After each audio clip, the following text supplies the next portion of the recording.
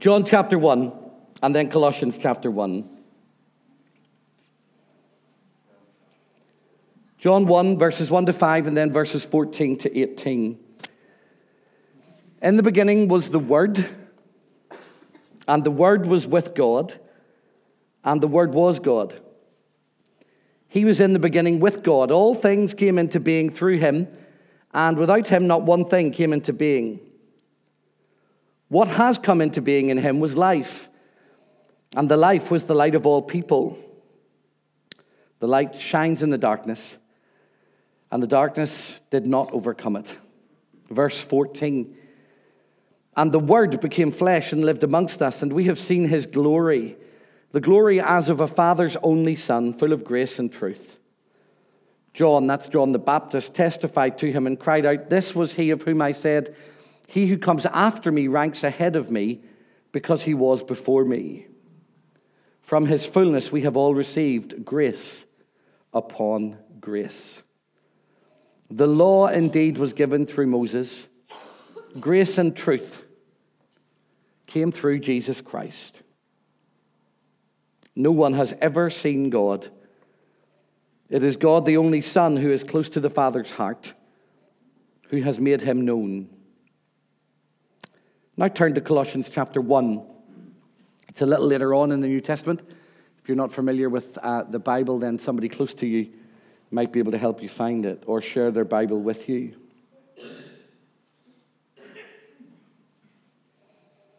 A man who wrote this letter, whose name was Paul, and he wrote to a church in Asia Minor, a place called Colossae. And talking about Jesus, verse 15, he says this: "He is the image of the invisible God,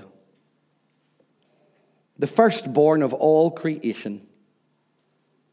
For in him all things in heaven and on earth were created, things visible and invisible, whether thrones or dominions or rulers or powers. All things have been created through him and for him. He himself is before all things, and in him all things hold together. He is the head of the body, the church. He is the beginning, the firstborn from the dead, so that he might come to have first place in everything. For in him all the fullness of God was pleased to dwell, and through him God was pleased to reconcile to himself all things, whether on earth or in heaven, by making peace through the blood of his cross." Amen. God always blesses the public reading of his inspired and his infallible word. Where do we go when things fall apart? What holds us together when our world is falling apart? That's what I said before the mic was on, if you didn't hear me. And I guess many of you here, or many watching online, will know that there is a Christian answer to that question, which I'll come to in a moment or two, and you won't be surprised by it.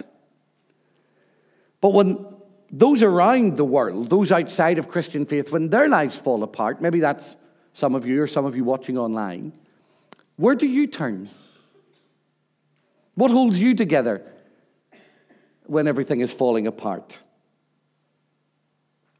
There are lots of different answers to that question. Some people will say, well, I will try harder. I'll do more. I'll see if I can get myself together. I'll sort myself out. Favorite phrase in our house when I was growing up: sort yourself out. We'll try harder. We'll do everything that we can to make it all work, because we think that actually, in the end, it's us that has to fix the problem. Or maybe, and this is a problem here in Northern Ireland, isn't it? We drown it out with a bottle. We'll drink, we'll do something to get away from the fact that our lives are falling apart. We'll hide it, we'll drown it out with more of something, more drugs, more money, more working, more being away from home, more booze, more anything. In the hope that if we do enough of it, we'll not be able to hear the noise of the crumbling of our dreams or our aspirations around us. Except we always run out of the thing that we just keep using. Whether it's a relationship or money or power, we'll end up realizing it's not going to satisfy us. Or we run away from it. We just leave. We put it in a box. We head somewhere else. We try a fresh start. And many of you will have discovered that when you try a fresh start without dealing with the issue comes with you. You just end up having to face it again. You just end up having to deal with it again. Or we ignore it. We have ostrich syndrome. We'll put our head in the sand and think, well, if I pretend it isn't there, then I won't need to worry about it. I won't need to be anxious about it. I recently watched a documentary on a bit of research that I was doing for something else, in which a fella who had a parking fine, £70 or £65 or something, ignored it. And in the end, he was confronted with fines and costs that ranged into £5,500. And when the guy that was trying to help said, why did you keep running away from it? He said, well, I just thought that if I ignored it, it would go away. But it never goes away. You know those red letters that come through the door? There's no point pretending they're not coming. That difficult conversation, that awkward moment, that unavoidable reality, there's no point pretending that it's not there, and others will fight it. They'll get angry, they'll get aggressive, they'll get defensive. All of that is the way in which other people deal with what happens when our lives fall apart. What happens in a Christian's life when things are falling apart? What holds us together? Well, if you're not a Christian this evening, I'm assuming that you may guess what I'm about to say. It is God and His grace and His mercy and His love that holds us together. It is His promise to walk with us, to hold us, to protect us, to nurture us that holds us together. It is the reality that He has said that He is able to help us that holds us together. Christians believe fundamentally that we hold on to the reality that God is holding on to us.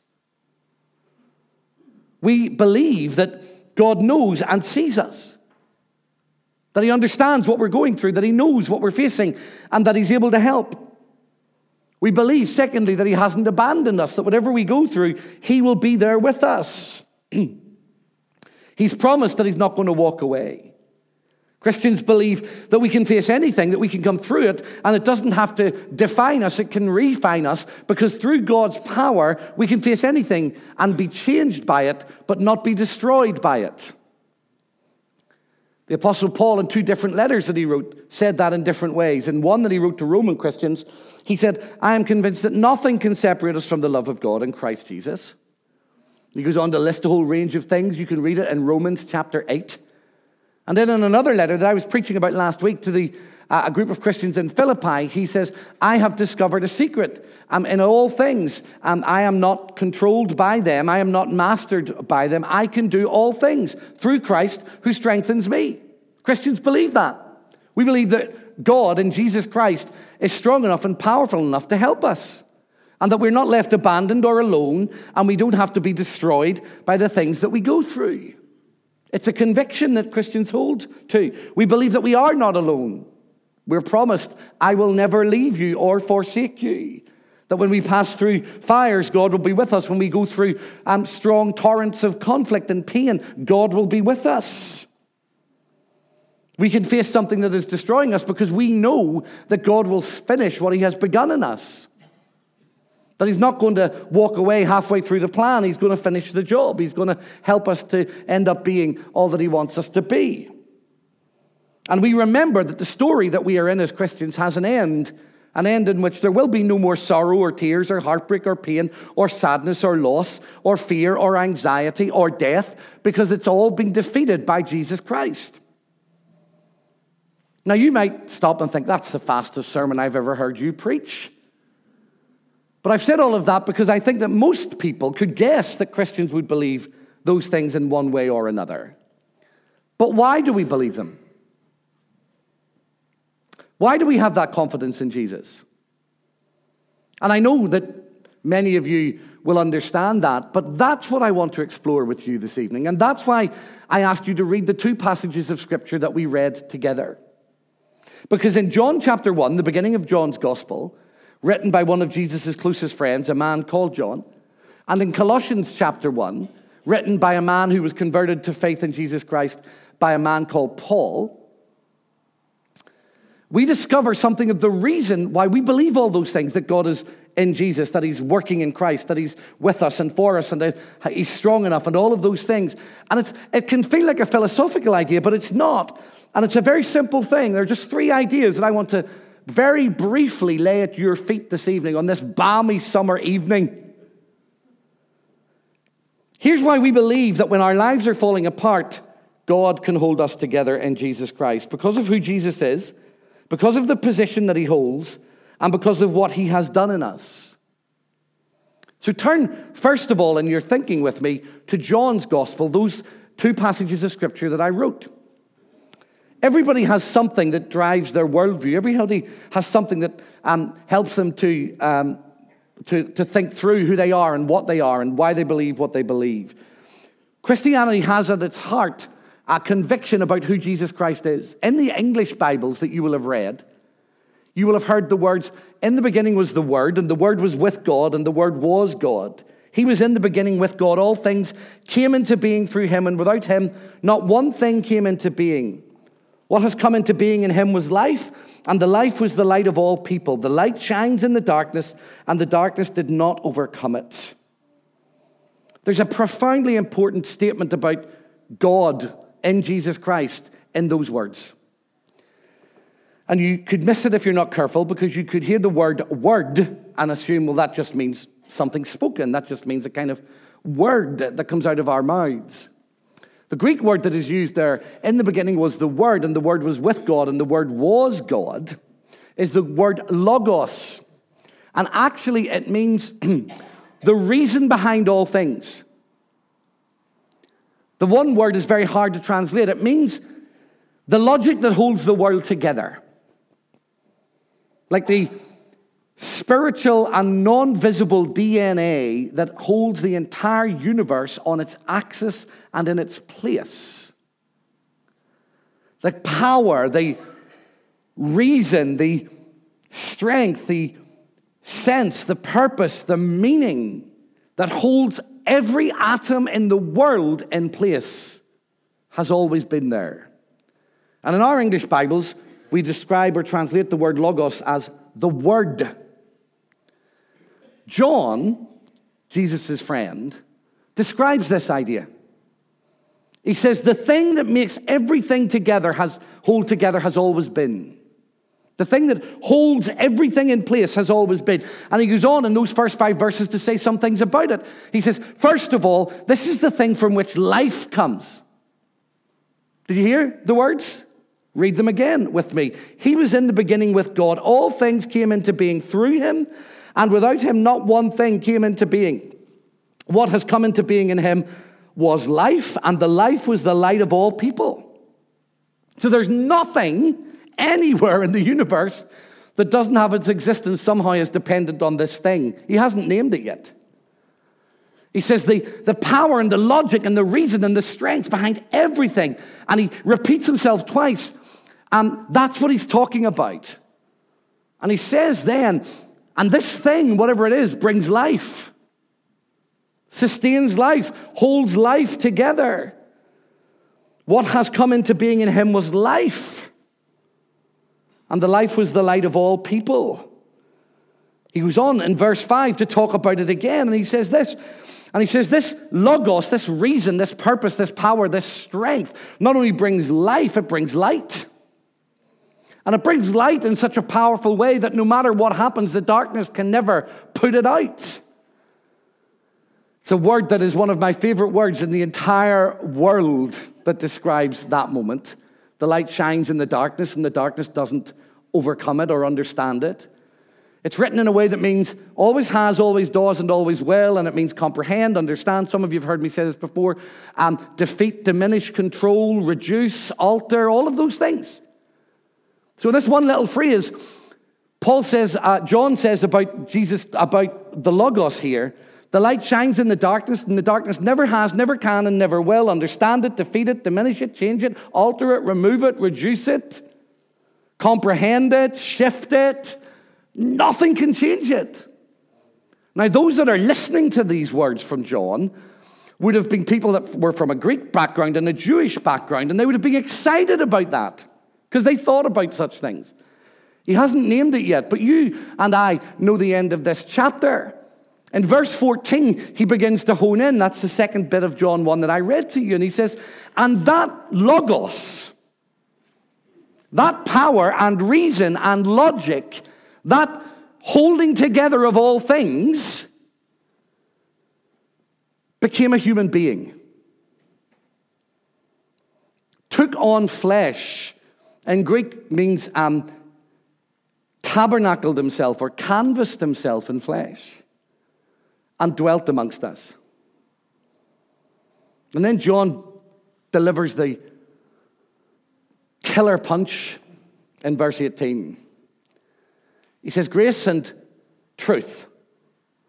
The law came through Moses. Grace and truth has come through Jesus Christ. And he makes a quite simply remarkable claim. That thing that holds everything together is Jesus Christ. That's why Christians believe that when we go through something, when we fall apart, he can hold us together. Because he is the one that holds everything together. And that's not an idea that developed 400 years after the New Testament. It's not an idea that was dreamt up in councils and creeds and confessions 300 or 400 years after Jesus had been born and died and resurrected. The early church believed that. John wrote this gospel probably around 80 or 90 AD. Within 50 or 60 years of Jesus dying, as he opens his letter, as he begins to explain the good news of who Jesus Christ is, here's where he starts it.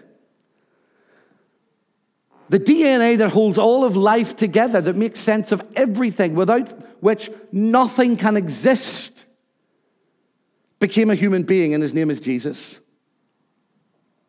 That's what Christians believe. If you are a Christian, that's what we believe. Paul picks that idea up in Colossians chapter 1 in the verses that I read to you. And actually, interestingly enough, Colossians chapter 1 verses 15 to 20 are probably the words of an old hymn. And he's talking about Jesus. I wonder, was he aware of what John was thinking or reflecting on? John probably hadn't written his gospel by the time Colossians was written. But when Paul writes about Jesus, look at how similar the language is. Only he goes even further. He says things that are remarkable. He is the image, verse 15, of the invisible God. The word image there means exactly the same as. It's not like he's not real. It's not like he's not really God. Paul says, we believe that Jesus is God. He goes on to say the fullness of God lives in him.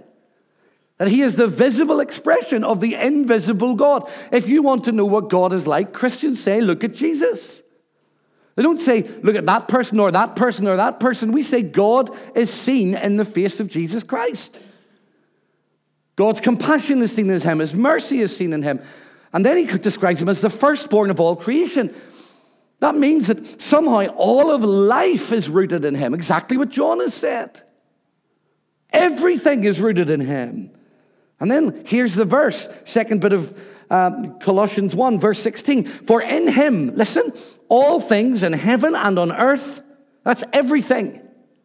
Everything you can see and everything that you can't see. All things in heaven and in earth were created in him. Things visible and invisible. And then he says, whether thrones or dominions or rulers or powers. It's as if he's ramming the point home. He says, every spiritual force, every power, every dominion, every authority is subjected to him. That's why we believe when our lives fall apart, he can hold us together.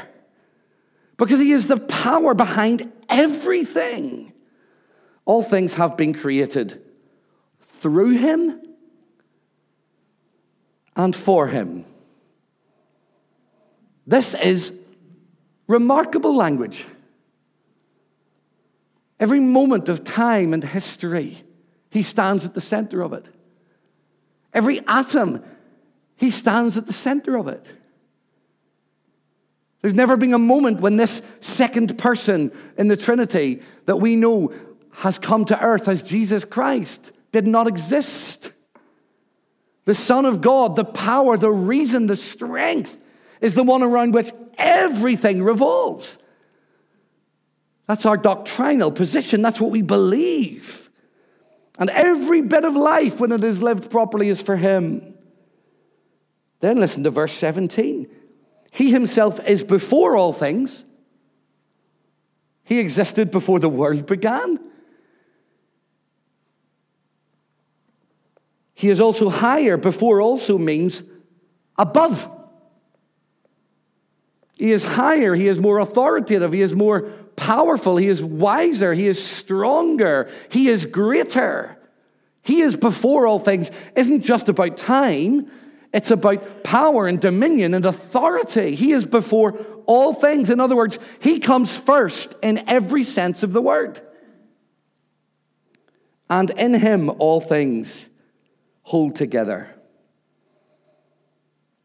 Another way of translating that is, in him everything finds its purpose, or everyone finds their purpose. That's why we believe that when our lives are falling apart, he can hold us together.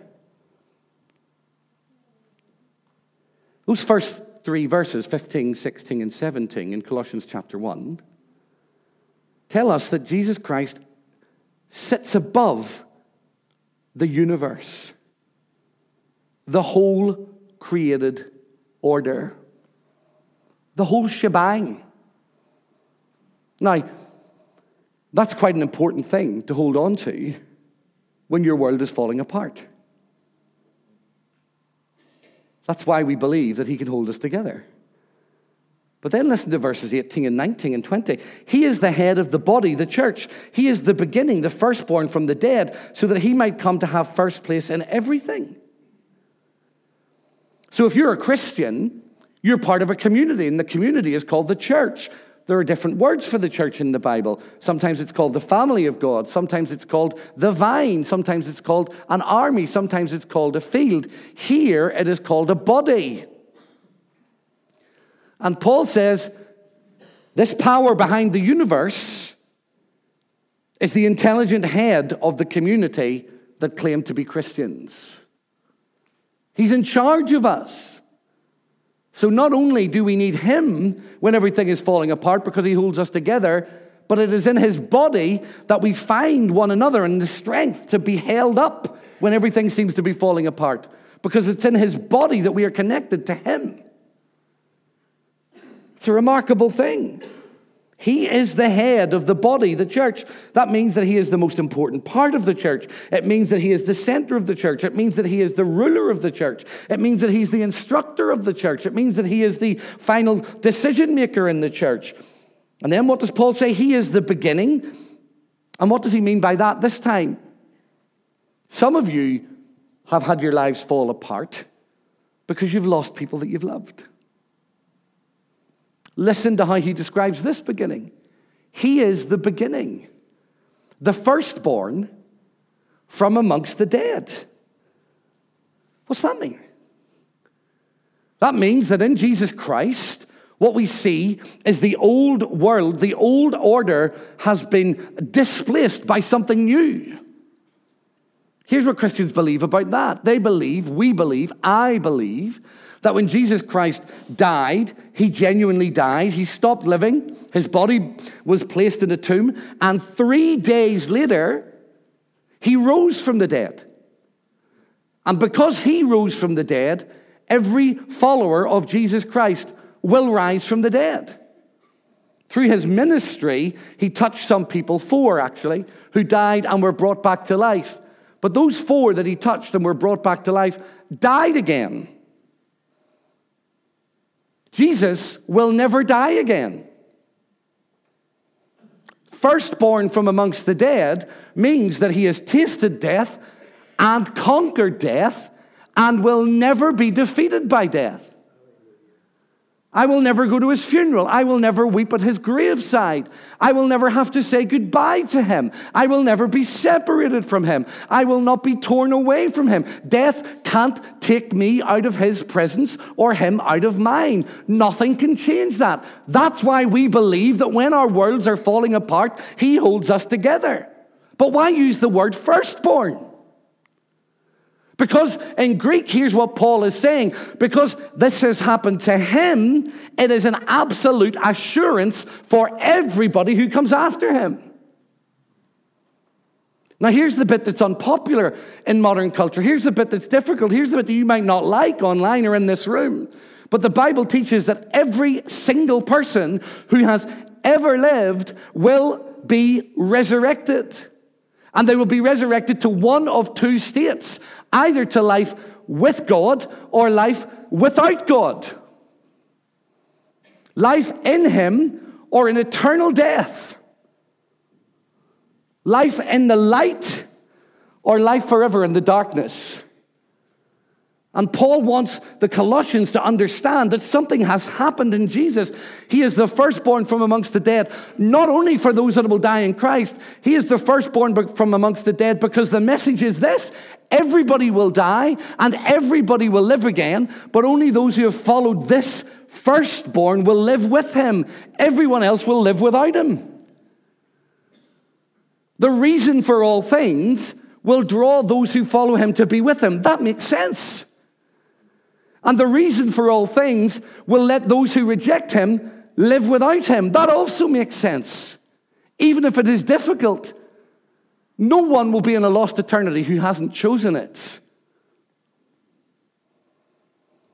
So what are you choosing?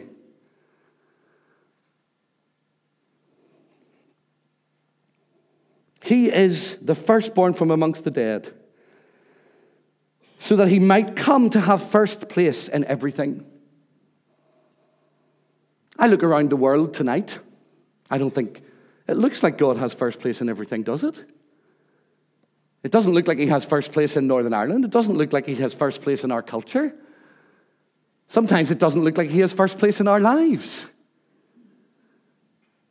And yet the reality is that because he has died and risen again, he is now seated at the right hand of his Father, and he has the preeminence. He is already reigning. But one day, the reality of that reign that we don't always see will become a reality that we do see and we do experience and the world sees. That's why when everything is falling apart, he is the only one that can hold us together. And Paul makes it clear. The reason for it is simple. For in him, verse 19, all the fullness of God was pleased to dwell. If you want to know what God is like, look at Jesus. If you want to understand God's character, look at Jesus. He is the visible expression of the invisible God. Now listen to this verse. And through him, God was pleased to reconcile to himself all things, whether on earth or in heaven. Everything. The reconciliation pathway for your life is Jesus. The reconciliation pathway for your family is Jesus. The reconciliation pathway for Northern Ireland is Jesus. The reconciliation pathway for our broken lives, our broken bodies, our broken minds, our broken hearts is Jesus. Paul did not make a mistake when he said, through him to reconcile all things. And how does he do it? What is the medium? What is the currency with which God has achieved that?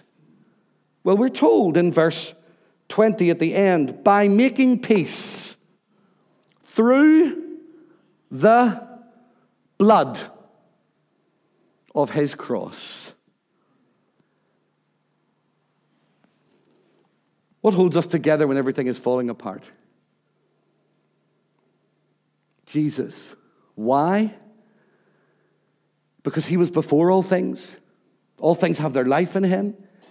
He is the DNA that holds the universe together. And as the Son of God, he was willing to come and live and die and rise again and bear our weight and understand our pathway. And he has the power to fix everything that is wrong in the world and in our lives and in our hearts. And he does it through his death and through his resurrection. That's why I'm a Christian. It's not a wish and a hope and a prayer. I have a philosophical, theological, logical, intellectual commitment to this Jesus. It's not an emotional whim. It's not an idea. It's not a hope and a prayer. It's not a kind of loose thing that I think, well, I hope in the end it'll all work out. I believe that the Bible tells me the truth about him.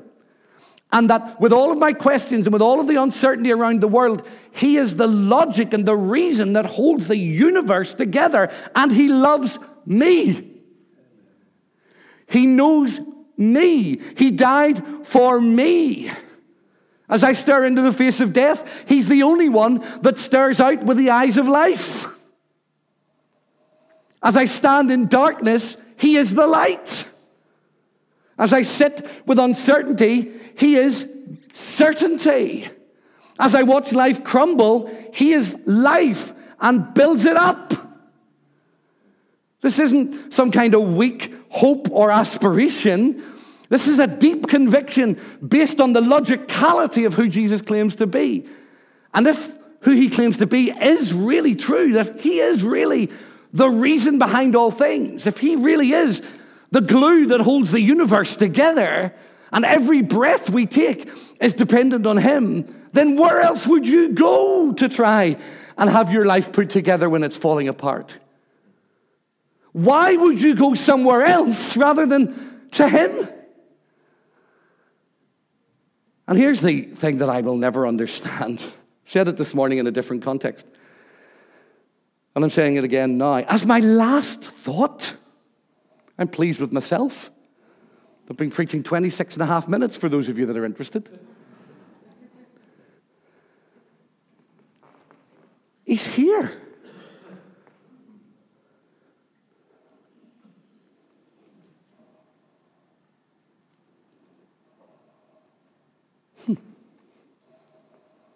The power that holds the universe together is in this room in Eastlink Road. How could that be? He's sitting beside you. Don't turn to the person beside you and look at them and say, ooh. That's remarkable. That is remarkable.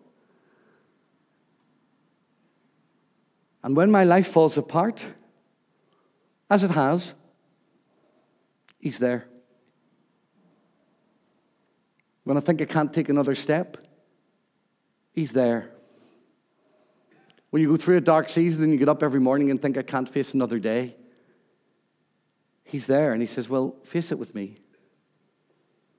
When you come to the end of yourself, he's there. When your heart's broken, he's there. When you have 1,000 questions, he's there. Why? Because the one that holds everything together has made the promises that we began this message with. He said to you, I'm not going to leave you. And if he said it, he means it. Because if he breaks that promise, the whole universe begins to collapse. If this God, if this Jesus really is this God and this glue, can you understand why if he breaks one of his promises, everything collapses? Because if he breaks one of them, then nothing is dependable anymore. But he's never broken a promise. And he never will. He'll never walk away from us. He'll never abandon us. He'll never leave us. And if we are in him, here is what he says. Get this, I don't understand it, but I believe it with every fiber of my being. If I am in this reason for all things, then here's the reciprocal arrangement that he has made with me. If I am in you, Lord, where are you? And he replies, I am in you, Malcolm. Everywhere I go, he goes. When I lie down to sleep, he's there. Every time I breathe, he is present. He is not only beside me and before me and behind me and under me and above me, he is in me. Quite good news. So when my life falls apart, the only one that can put it back together, the only one that can hold it together is the one who made the universe. But I don't have to go searching for him. He has taken up residence in me because I have committed my life to him. So where are you tonight? What are you facing at home? What are you facing here? If your world is falling apart, it's not just about how you feel. It's not just about emotion. It's not just about sensing something. It's holding on to this promise. He was before all things. And in him, all things hold together, including you, if you let him. Let's pray.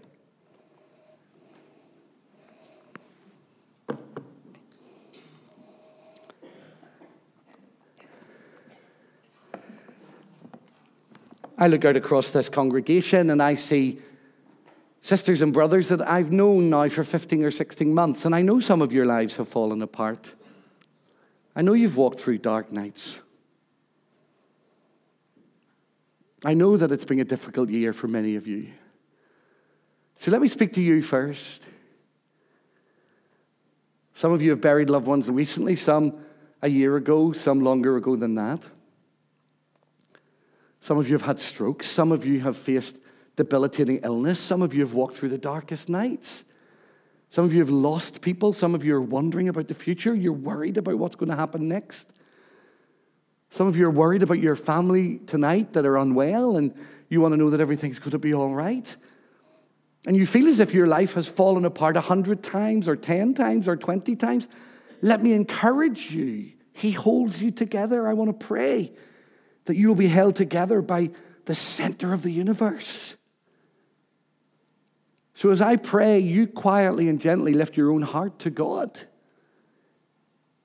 Lord, I want to pray first tonight for my sisters and brothers who are in the faith, whose lives feel as if they have been rocked by uncertainty and pain and sorrow. Would you please remind them that you hold them together? Those who are sitting in this room now weeping. Those online who are at the verge of giving up, Lord, speak your word into their hearts. Remind them that you are the creator, the one that sustains all things. Give them hope in the name of Jesus. I pray for those who are desperately praying for their loved ones tonight because they are sick, because they're receiving treatment, because they're uncertain about what will happen tomorrow. Lord, we thank you that you are the ultimate source of life, and that you know what they are going through. You know what every person faces. Come by your Spirit, Lord, and give courage and confidence and hope and strength to everyone. And I pray for those tonight here or online that do not know you. You keep giving them the gift of life too. You've sustained them with every breath. You've allowed them to be alive on earth. Now reveal yourself to them. Open their eyes that they might see who Jesus truly is, and that their whole world might be changed by his power and his grace. As they come to you now, as they open their hearts to you, as they say, I need this life in me, I need this strength in me, I need your grace in me. Lord, would you receive them? Would you forgive them? Would you renew them? And would you give them courage and hope?